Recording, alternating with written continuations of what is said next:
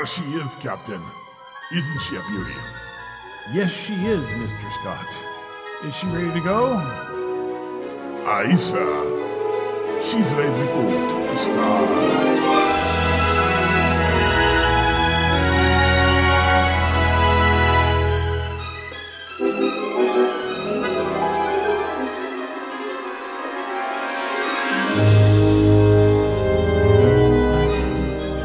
This is the TriTech Games Podcast. Its mission to seek out new ideas, find new games, and to boldly bring the awesome to your game.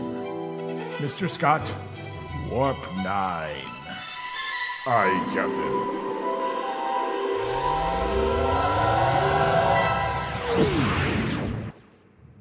And now, our hosts. This is Bruce. This is John. This is Trav. This is Pixie. This is Dirty Red. Welcome to the TriTech Games Podcast, your podcast of looking around for a proper horse, but all you have is this mutated ostrich. Welcome to the TriTech Games Podcast. This week we are talking about Fringeworthy in the Final Fantasy intellectual property. And we return to Josie once again, and of course Trav, her stalwart sidekick, and see what she can tell us about how it would be like if you were a Fringeworthy explorer and you found yourself in a world that was Final Fantasy. All right, I do want to introduce Dirty Red. Now, Dirty Red is a member of the Travcast, like Pixie and I are, and Dirty Red's going to be our subject matter expert tonight because how she and I met, a fellow Dementia Radio DJ, Minion, and Dirty Red's been playing Final Fantasy Online for years. So when this subject came up, I asked Josie to talk to Red about picking her brain for tonight. So, Red, welcome to the podcast. Thank you. You get to see us. You get to see me and Pixie tone down a little. This will be a challenge on this end. Yeah, I know. What was it? Customer service. We are PG rated. Already warned Red. Yeah. Oh, Red knows. Yeah. Okay. Yeah. Okay, Professor, you're on. The primary focus of this one is, of course, on Final Fantasy X, which originally was released on PS2, but got a PS4 remastered version. And we decided to put it on negative 72,5. It's called Red Rock, a desert area with odd red mounds in the distance. These are the ruins of buildings and brick structures. There are no survivors in the lower shelters or living galleries. And you said it was on, and I can't read the... It is on a play. It is in a place known as Beaconell Island. Beaconell Island, okay. Yes, it is. It is a desert island in the world of Spira. Which is where FFX is based. Yes. There is, of course, a Wikia, as there is for everything. It's finalfantasy.wikia.com. And from there, it has everything about all the Final Fantasy games. As I said, we'll be concentrating on the version 10 tonight. So the world of Final Fantasy X is what is at the alternate that you're talking about? Yes. This one we're concentrating on is 10, given the fact that I have extensive knowledge on the subject. But the core mechanics of Fringeworthy and how things work can be applied to any of the Final Fantasy games that are out, as far as I know, if you want to play a different one. Is it every Final Fantasy has been on a different world, or has some of them been on the same? It depends on what you're dealing with. Some of them can be construed as being on the same world. A lot of them, once they shift along, they are on separate worlds. Core mechanics can be applied to any of the Final Fantasy games. If you find that this particular location doesn't work for the one you're wanting to do, you can always look through your portal book and find another one. There's a lot. Oh, yeah, as I said, this isn't written in stone. This is just one we're choosing for tonight because of both Pixie and Red's extensive knowledge of the games. And so that Trev can throw it at us later during a planar mishap. I have no idea what you're talking about, miss. Heavens no. Riverside. Oh, no, Red's game with me, too. She knows how I am. I will reiterate Riverside. Now, Red does have some knowledge of Fringeworthy because she was at the Con in the Cob running of Pokey Earth, so she knows a little bit about the portal system and whatnot. And I sent her a picture of the node map, so she knows, Prime, Alt, System, Star, Start, Hub. So, just for reference, Red, where we place this world, just to give you a reference on how big the fringe paths are. Mm-hmm. Okay, in between each of those nodes at the alt platforms are 50-mile-long fringe paths, and those are what connect the alt platforms. Now, from where we base Pokey Earth to this alt platform and this Earth Spira, 12,350-mile trip. That's how far those nodes are apart. That's quite a trek. Yeah, it is. It's basically on the opposite side of the node fringe paths. Pack your PPJs before you're going. Granola, Gatorade. Yeah. It's not like you can't stop places along the way. Well, yeah. Yeah, it's only, was it 1,400 miles from Earth Prime, so it's not that far. Well, yeah, it's, let's see, it's in the negative 72 node. That's 3,500 miles, sorry. We did the Pokemon Earth at positive 174, and this is at negative 72 for FF10. So definitely a late game encounter. It can be done earlier if you want to have some kind of a fringe accident that somehow you get onto a train or you get abducted and somebody's nice enough to point you back in the direction you want to go when you're done. I mean, there's ways of getting it around procedurally, but if you get it as a result of normal expansion exploration, then yes, it's definitely going to be a late game kind of thing, but it doesn't have to be. Red, that we have like 3 sections of the Fringeworthy canon. The early part would be the first 5 years, then 6 to 20 would be considered the middle campaign, and 20 years and on we just call the late campaign. And it's certain campaign arcs that fit into each one. So, okay. Could this be a portal or a warp? Given the shifting nature of Beaconel, it is most likely a warp. Yes. Okay, so the portal station, the portal station is buried or submerged. Yeah.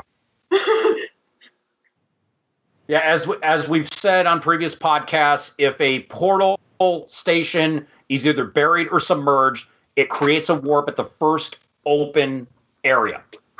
And it's the 25-foot high rainbow warp. And yeah. What is the name of the island again, Josie? Beaconel Island. Beaconel. Okay. The other name is Sanubia Desert. So I take it this Sanubia Desert on Beaconel Island is pretty remote from where most of the game would be? Yep. Yes. That island is pretty remote. That's why the people that are there. It's not that big because it's very zoomed out, but if you look at the descriptions, it actually sounds like it's supposed to be a bit bigger than what you see.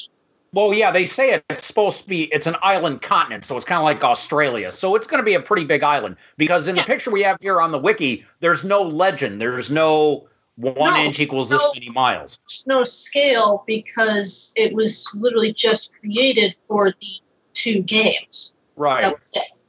Beaconel Island is not a small island. No. From what I'm seeing. I mean, if this is an island continent, Beaconel Island's a nice-sized chunk of land on the western side of Spira. Yeah, I would say that it's probably like Australia. Madagascar, that would probably be closer. Okay. But still, it's entirely desert. Oh, of course. The map that you could actually is bigger is the one written in the native language. Josie, here's a question. You get out through this warp. You were on Beaconel Island in the Sanubia Desert. what would be the native population for the portal language gift to dump into your brain? Now that is actually an interesting thing. Okay. The native language would actually be the portal gift in this case would actually be the Al-Bhed language. Okay. They built their home on Beaconell after things happened. It's not exactly clear what even in game. It's just their previous home was destroyed. They built this one here as a safe haven for their people. Well, yeah, because from what I read in the wiki, there was a massive war between magic and technology, or yes, machina, which Yes. is what they call machines here. right. And the society on Spira has gone more techno magic. Using straight hard tech machines, that's what the Al-Bhed does. And the Al-Bhed are kind of seen as like shunned. They're seen as outcasts at best. Yes. For going So- against the faith's teachings. Yes. For going against So, Muslims' teachings. You're on Beacon Island here. Let's say you get to the mainland. Here you are. You're speaking idiomatic Al-Bhed. You're walking around with visible technological objects on you, guns, and once you do your photovoltaic cell charger, so you have electronics.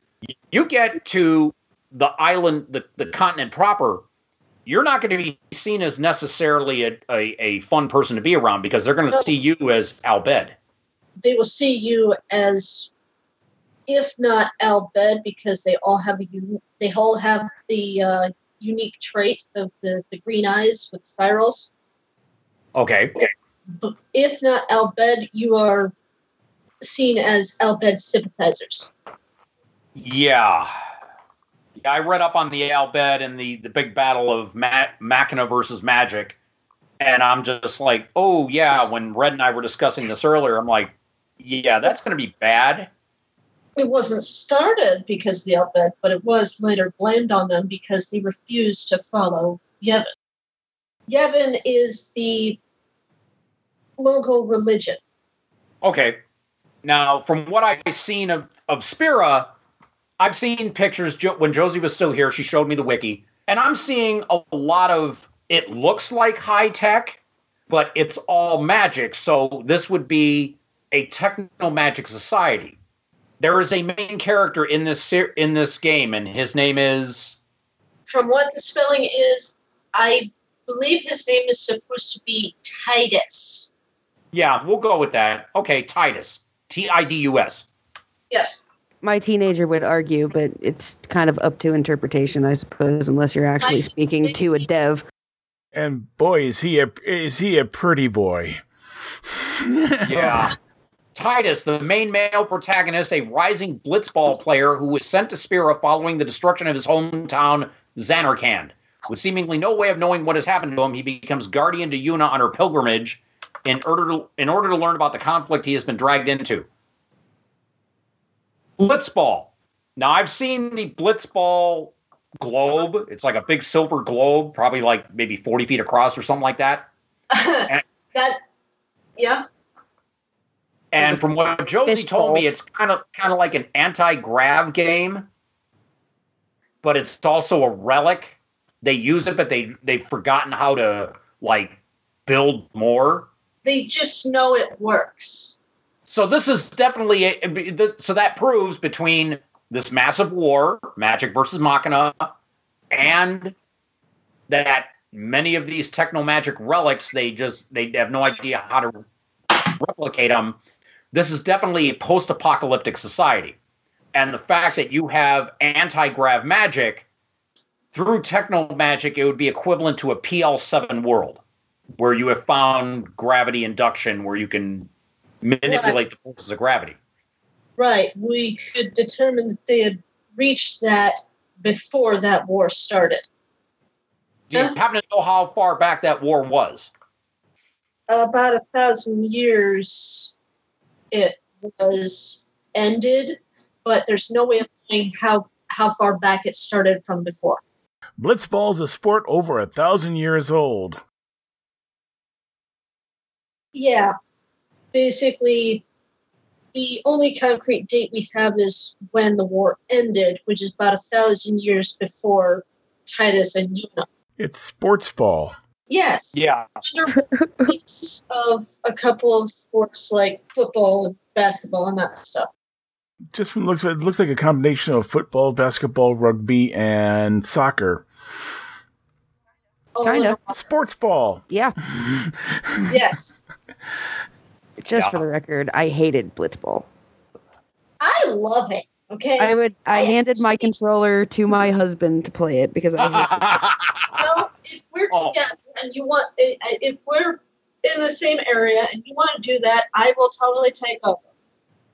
Because I managed to get Jet Shot 2, all three of Waka's other overdrives, and the Jupiter Sigil, all with the original Aurochs. Oh, yeah. Yeah, Ogre did too. Ogre was awesome with Blitzball. It was ridiculous, and he loved it. And I was like, yeah, great, play it, because I hate it. I'm saying it's a mixture of football and water polo is how they describe it here. It's an aquatic mini game. Polo is water soccer. That explains the pronunciation I heard. Okay. Oh, God, my teenager was right. That's fine. It is status. I will probably handle it later. I was just informed as well that Ogre had over 40 hours into Blitzball alone. Oh, boy. Sports ball tonight! Give him the name Nimrook. Mm-hmm. Watch his reaction. Nimrook. Look, I remember that name, okay? I heard your ugh. Yes. Just because I handed over the controller doesn't mean I didn't watch.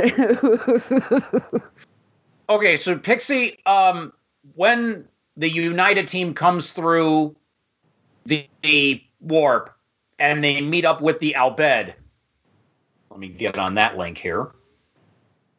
I'm tribe of technologists making up 10% of the Spearan population. They have a unique language, and unlike the other races in Spira, use machina, or machines.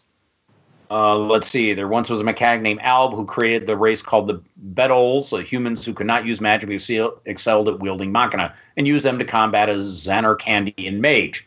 Their weapons were so powerful they were kept under surveillance at all times. It's speculated that their power might have been the catalyst for the Machina War. After the Yvonne religion was established, the Bedols were blamed for the emergence of sin and executed in numbers, thereby casting them out of society. The surviving Bedols were later renamed the Albed, a corrupted mesh of their original name and their creator's name. About 1,000 years ago, the Albed Society lived on Bikanal Island, whose most explored region was known as the Cenobia Desert. Their city was destroyed by sin, and the citizens scattered around Spira, often being detested by the other races of the world. A millennium later, under Sid's leadership, the Albed regrouped on Bikanal Island and built a new city called Home. Yes. Yeah, and looks like they only exist in Final Fantasy X and 10.1 and 10.2 or something like that, or 10.2.5. It is a lot easier to describe those as X and X2. All right. Given the fact that that is the Roman numeral for 10. Yeah. So just out of curiosity, they never reappear in later versions from the looks of it. It doesn't look like that, but that could be because in later games we have not actually returned to Spira. They seem to exist just in this world. Oh, and it does include the character I indicated as possibly being a Meller. Sid. Yes. Now here's the thing. It fits perfectly because it seems to be a universal constant in the Final Fantasy series that there is always a Sid, and he has something to do with the main party. Whether in Final Fantasy VII he was a party member. Okay, let's read who Sid is here. Sid is a non-player character in Final Fantasy X. He is the leader of the Albed faction and captain of the Fahrenheit, an airship excavated from the depths of the ocean. He is Riku and Brother's father and Yuna's maternal uncle. He's loud and boisterous traits that he's passed on to his son, and is impulsive and quick to anger. He is proud of his Machina airships and was responsible for building the Albed Bates home on Beacon Hill, according to 37 years old during Final Fantasy X. There actually is a SID entry, a generic SID entry. Basically, to list all the different sets. Yeah. Like, so we're just going with this one here. This particular one, it makes even more sense to have him as the Melor, because how else does he get that established? That airship, the Fahrenheit, is underwater when you first see it. Yeah, in Final Fantasy tradition, SID characters often have a group of distinct traits fans have come to expect. They are often mechanically minded and frequently portrayed as engineers or inventors. SIDs are often the source of airships the players use toward the game's end as its captain or creator. SID's characters are sometimes partially responsible for the main conflict within the game as a result of inventions or research. One SID is in fact a villain, but reading up on that character, there's another SID. Does that sound like to you, Trav, like there's maybe more than one Melor on board and they're all going by SID? Could be. And maybe it just... okay, just maybe a they're second. clones. According to Richard, Melor reproduce once they're on a world. This is what Richard told me they get to know a woman, and they basically they have twins. One of which is a perfect clone of the woman, and the other is a perfect clone of them without the knowledge. Oh, okay. That suddenly explains Riku and Brother right there. It also explains in Final Fantasy 15 Sid and Sydney. Oh my God, that just explains Riku and Brother right there. Okay, let me, Red, have I ever explained to you the concept of the Melor? No, but I think I'm kind of picking it up out of context.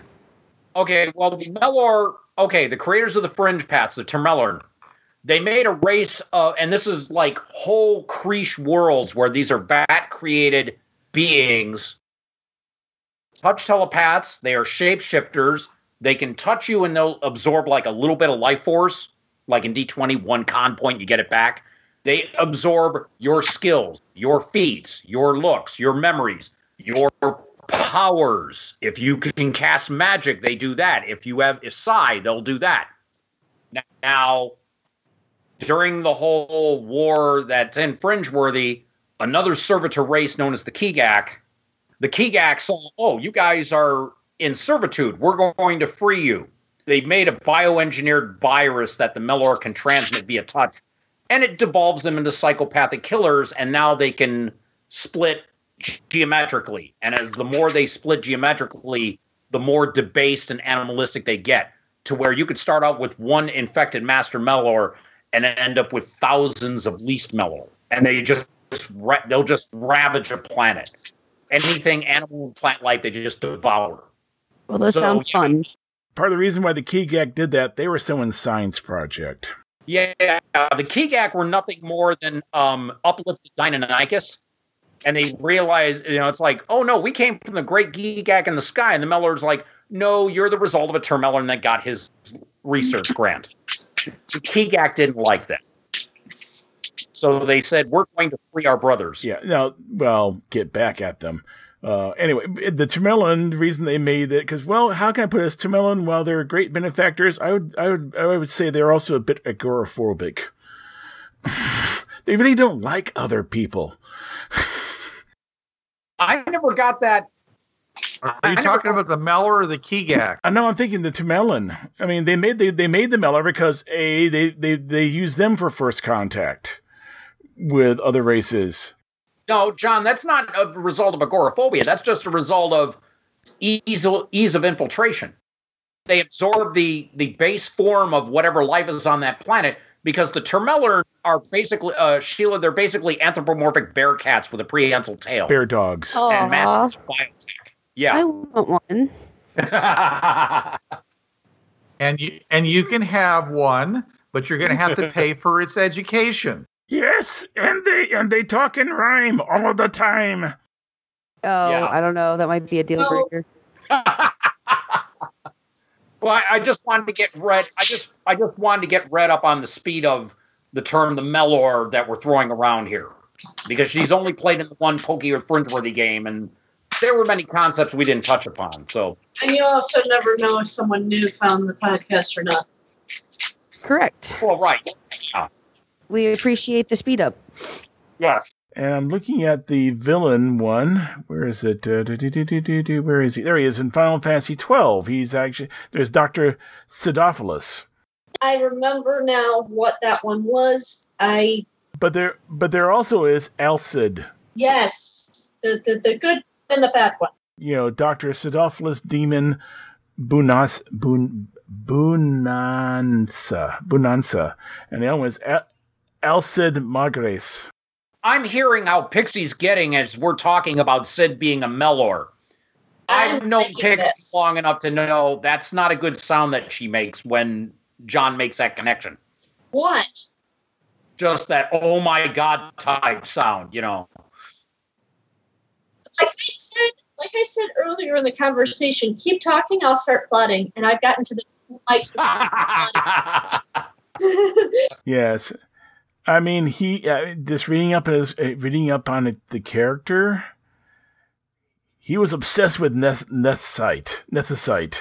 It was all he cared about. He babbled nonsense, blind to aught but the stone's power. He'd talk about some Inya, or was it Venet? No matter, everything he did to get closer to Nethicite, to understand it. He made airships, weapons. He even made me a judge.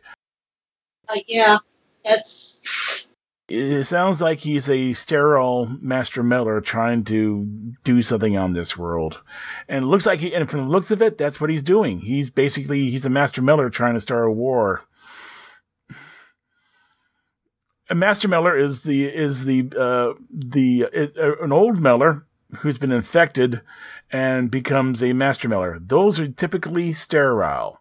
It's the ones that were created by the Kigak. Directly, they are the ones that can breed. And as they breed, Sheila, they start devolving a little bit until they lose pretty much all of their intelligence and they just become animalistic. And also, after a while, they don't shapeshift. They can't absorb a form. If I remember correctly, a Master Meller can breed another Master Meller by inserting a capsule into a person and letting it grow. No, usually that's new to me then. Very rarely, but it can, because most of them are sterile, but the ones that aren't, yes, they can do that. Okay. Okay, so. And they prefer living, I think, over dead. But they'll use a dead body too. And when you consider the fact that, I forget what the percentage is, only 1% of them is not sterile, okay? Still, when you're talking about a million worlds, that's an awful lot of breedable Meller who are willing to breed, do the split and all that stuff, and get the highest level powered Meller underneath them as minions. So yeah, it sounds like a limitation, but it really isn't. The good Sid seems to be one of those assistant Sids who's busy helping steer civilization toward some goal. Because it sounds like there's a lot of Sids giving out quests from the sounds of it. The Sid at 11 was who you went to get airship access when you were of level range to be able to do it. So it definitely was an assistant character, which is what old Meller were. They were assistants. They really weren't active protagonists or antagonists, as the case may be. They were more of the power behind the throne. They were the person who would whisper in your ear an idea, and then you went, "Oh, that sounds like interesting." Which is kind of what makes this whole thing kind of funny with the Sid from FX, because he's kind of become the leader of these people. You do what you gotta do. Yeah, but you're right. It does sound an awful lot like a unmodified Meller. Uninfected. Uninfected, yeah. Yeah, or old Meller, as we say. Old Meller, yeah. Original old Meller, right. Original flavor. There are 3 different versions of Meller. There are the old uninfected Meller, there are the infected Meller, and then there are the infected mutant Meller. Technically, there's also a Meller horse. Yeah. Don't make me summon Bahamut because I totally will. Final Fantasy is a high fantasy world, even with the techno magic. Yeah. Yeah. Oh, absolutely.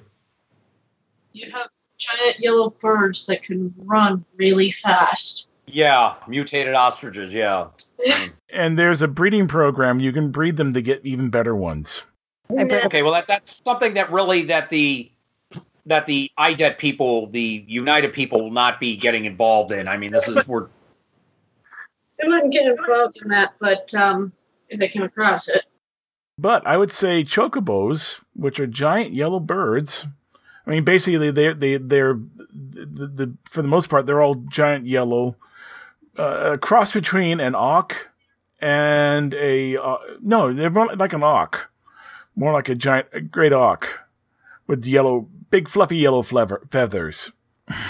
Yeah. The most part, chocobos are yellow. However, in other games, there have been. Let's see, there was a red chocobo enemy. There's a white one. I see a picture of a white one. There's a black one that can actually fly. Mm-hmm. And there's the gold chocobo. Oh, there I see a blue one. You can breed them in 11. And you can breed them in 7. If anyone listening has played Final Fantasy 7, you probably know what I'm talking about. Yeah, and I look at them and say, if they have their magical abilities would turn off on the fringe path, but otherwise they're perfectly usable riding creatures. Yeah, they are routinely trained as mounts.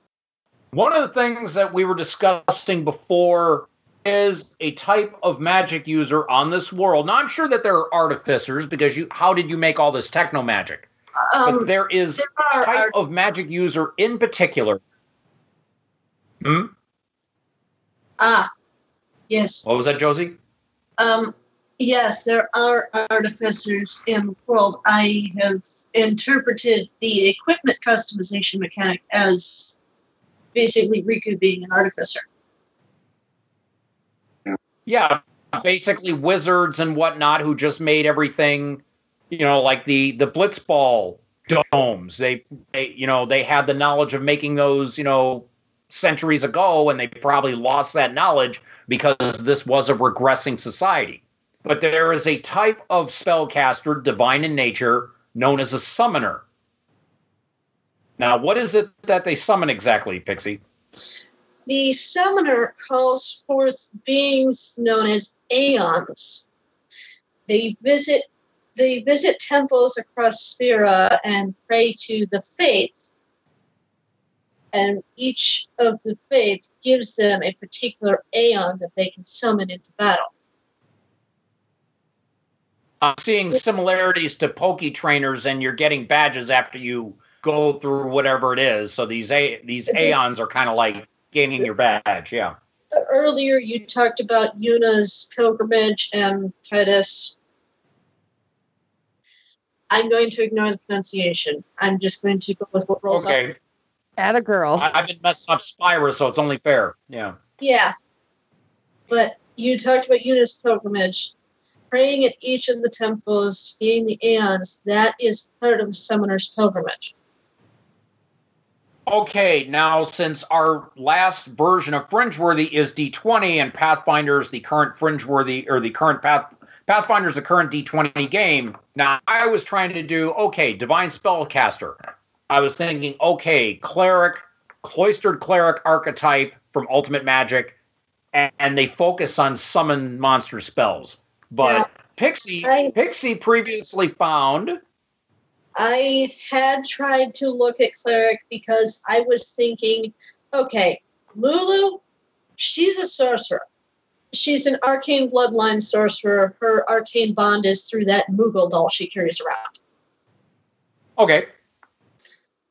And yes. Now, but Yuna, I was having trouble with. I looked at Cleric because the Priest of Yevon, the Divine Magic, and I looked at Summoner, and I found That's arcane. Yeah.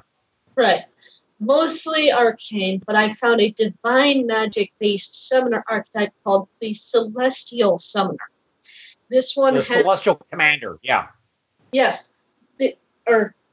Celestial Summoner, Celestial Commander, something. But instead of the Eidolon, which is basically like Summoner's constant companion creature, they have a focus on the planar ally spells. Yes. That made more sense because that could be applied to the faith, and I even interpreted the whole bargain portion of the spell. The Celestial Commander class is available in 2 books, both by Stephen D. Russell. The Secrets of Tactical Archetypes and The Secrets of Adventuring from Rite Publishing, R-I-T-E, as in Rite of Passage. And these book 2011, 2013, respectively. But I'm looking through this. I'm here on the D20PFSRD.com, which is pretty much the system resource document site for Pathfinder. And let's see, blessed by the celestial gods to fight the forces of evil, the Celestial Commander has been granted many abilities that allow him to effectively command the forces of good. Alignment, any good, weapon and armor proficiency. They're proficient with all simple weapons and light and medium armor. Spells, unlike normal summoners, Celestial Commanders are divine spellcasters. In other ways, the Celestial Commander's spellcasting is like a normal summoner. And then they modify the spell list. You learn Celestial, you gain a domain. And then you get all these various divine-based abilities, including Summoning Mastery, Focus Divine Energy, Augment Summons, Superior Summons, Soldiers of the Gods, to all creatures who summon get with a spell-like ability to get a teamwork feat. Bolster the troops. You can, give bonuses to your summoned creatures. And after a while, you become nearly deific. I mean, you get a bunch of immunities, resistances. Heck, you sprout wings and gain a flight speed, and you can speak with any creature. So, I mean, after a while, from what I'm seeing, this is a very powerful class. And this would be the best thing for someone like Yuna. Yes. Well, because the summoner, from what I read, the summoner is like the Japanese shrine priest known as a Miko. M-I-K-O. And another term would be a shrine maiden. Yes. But there are the focus is on Yuna, of course, being her story. There are other summoners you interact with, though. So, yes? Well, Red sent me a video earlier of, and what, Red, was that Yuna casting, or was that just a summoner at work? Summoner at work, that was her performing Ascending. Yes. Okay, but the Ascending. It is a specific, it's a ritual, basically, to send the souls of the fallen to what is called the far plane. To make sure they don't linger. If they linger, they become fiends. Yes, that can happen. Oh, no, there was another name besides Fiend. I'm trying to remember what it was. But yeah, there was another name I saw for basically a ghost that is not passed on. Unsent. Thank you. Yes. And there are 1, 2, 3, 4 people you meet directly through the storyline that are unsent. Oh, okay. I mean, if you really want to know who they all are, but I wasn't going to say that. Well, okay. Well, if they were coming to contact with these players, as I said, these players arrive on Beacon Island in the Cenubia Desert. They're going to be dealing with the Al Bhed most likely, and Pixie, would this be a story verse? As in, the United Team gets caught up in the whole quest of Tidus and Yuna? can be, but it does not have to be. It really depends on when you want them to come through. If you want them to come through while Tidus and Yuna are there, then yeah, they could get caught up in that. If you had them come through at a different time, then there's little chance of them actually interacting. Okay, because it says Tidus arrives to Spira from Xanarkand and camps out in the abandoned Baj Temple. He is attacked by a fiend, but saved by an Al Bhed salvage group led by Riku, startling him as he'd never encountered an Al Bhed before. Only Riku speaks the main Spiran language and acts as a translator. Tidus is allowed him to come on board the Al Bhed salvage ship, but in exchange for their hospitality, he must assist the group in their salvage operation. Afterward, the ship is attacked by Sin, and Tidus washes overboard and wakes up in Besaid, where he joins Summoner Yuna's pilgrimage. Yes, that is a very nice summarization of the early. Okay, let me look at the Baj Temple here real quick. Baj Temple is a obviously ruined temple. Submerged ruins. Yep, the submerged ruins as the massive ruins off the mainland of Spira, situated south of the island of Bikanel. Baj is the first location that may be explored by the player. Is critical to understanding the emotional development of Maester Seymour Guado, one of the game's major antagonists. It was a great island city. Guado? Seymour Guado is his actual pronunciation. Okay. Baj was a great island. Oh, no, I was just saying. Okay, I'm continue reading the little blurb here. Baj was a great island city before it attacked by Sin left the underlying geology permanently destabilized. Most of the city collapsed into the sea, save for a series of interconnected ruins surrounding the temple. Baj Temple is the only remaining building on the archipelago, though it is in poor structural condition. The entrances are submerged conduits and may only be accessed by swimming through fiend-infested waters. As a formal temple of Yevon, it shares the style and iconography with the other temples, but the cloister of Trials and the main antechamber has been lost to the sea. Well, it says here to access Baj Temple, the player must acquire the Fahrenheit and talk to Sid and access the coordinate option. Baj is found by searching for these coordinates. Visiting Baj is essential for receiving the Ion Anima. Baj is inaccessible in Final Fantasy XD. Okay, so yeah. What? I'm sorry. Ow. Oh. But yeah, if you're involved and you are in the Bikanel Desert and you're there when Tidus is picked up by they don't actually go. Yeah, if you're there when Tidus and them are going to be picked up by the Fahrenheit, actually that is during the destruction of home. That's when you first end up on the Fahrenheit. Oh, so I could actually see if you got a group of IDET there, you got an IDE team there. I could see them doing their best to help defend home at that point. If there's anything they could do, at the very least, they'll do the old this way. We have healer, we can help you heal and stuff like that, and this way to safety. They would wind up assisting in the evacuation if they did that. Especially when they see Tidus pull out his BAS. It's not really that big. In relation to him, it's not really that big. Now, Bruce said we should not use acronyms, but unfortunately, I can't give you the proper spelling of his acronym because we are PG. It's a huge sword. Let's just leave it at that. Not really that big. If you look at how Tidus is standing versus how he's holding, it's like a typical longsword size. Look at Orin's. That's bigger. She's right. Yeah, what's so hard to say about big almighty sword? Correct. There you go. Thanks. All right.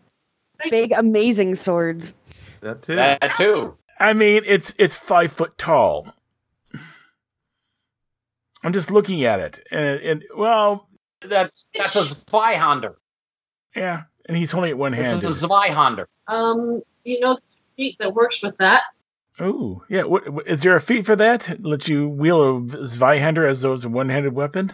It's a 3.5 feet called Monkey Grip, but yeah, if you wanted to go back to 3.5 and allow that, you could. And that also explains why Oren's wielding his huge sword in one hand. I know you can't see me now, and that's a good thing, but Yeah, it's also big. It's basically, it looks like it's a what's that? It's a Japanese super long sword, and it's got a special name for it. I want to say Nodachi, or is that Chinese? or is it a wakizashi? No, wakizashi is the smaller of the two. Katana, wakizashi. Katana, maybe, because actually one of his base swords, a lot of Oren's swords are named for such things. But it's not the biggest one I've seen, though. I've seen ones that basically are at least 10 foot to 12 foot long. Right. Moving on from the huge sword station. Yeah. This guy's got to compare swords, you know. And I'm Yeah, sure no being a size queen, John. Yeah. I'm well aware of it. That is fun. In fact, I like admiring them myself. All But- right. Moving on. Yeah. Size Well- chart for Japanese swords. Thank you, Red. Okay. No problem. Redwood, no. And it's more than likely a long Odachi. Odachi, that's it. Nodachi. I was right. Odachi, not Nodachi. Yes, two different things. Yeah, it's an Odachi, but it's about 3 times thicker. Yeah, well. Okay, moving on. Yes! Yeah, if we don't move on, Red's gonna have to mute, because, oh lord. This is Bruce Sheffer saying there are a million worlds out there, so go explore them. This is John Ryer saying keep your powder dry and keep those cards and letters coming in. This is Richard Tahoka. Wait till you see what's coming next. And this is Trav. There's a reason why it's called gaming. It's for having fun. Yo, brothers, this was the TriTech Games Podcast. You know the drill. It's protected under the Creative Commons License 3.0. No commercial reproduction, no derivatives, and sucker, you best attribute this to the folks at TriTech Games. And if you don't, we'll be after your sorry butts, 'cause we're some bad mothers.